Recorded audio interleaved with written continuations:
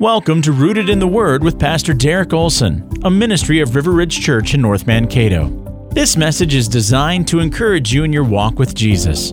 Here's Pastor Derek. In Genesis 6:6, we are told that the Lord regretted that he had made man on the earth, and it grieved him to his heart. Now, part of being human means having regrets. I remember about a year and a half ago, my family and I were on a drive far enough from home that we needed to stop and eat.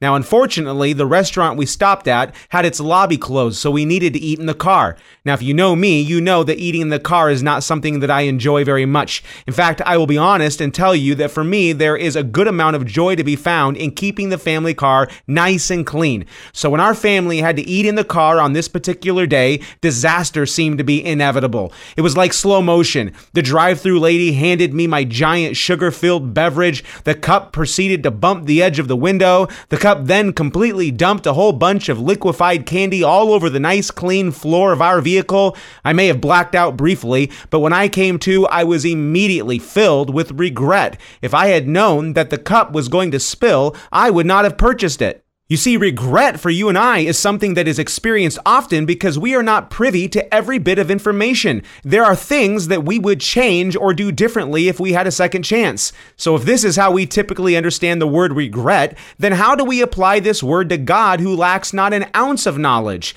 How can a God who knows all things experience something like regret?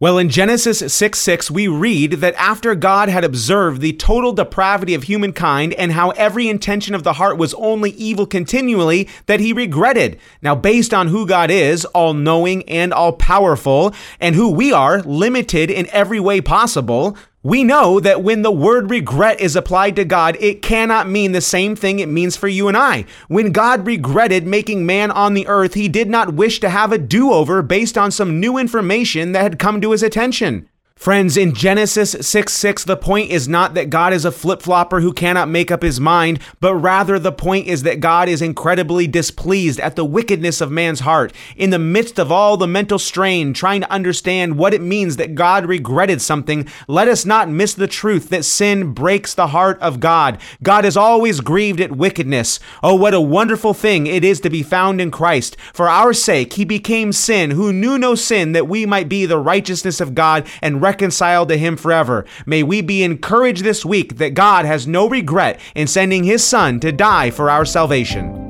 Thank you for listening to Rooted in the Word. May your life be firmly grounded in the goodness of God and the foundation of the truth. Find out more at riverridgecato.org.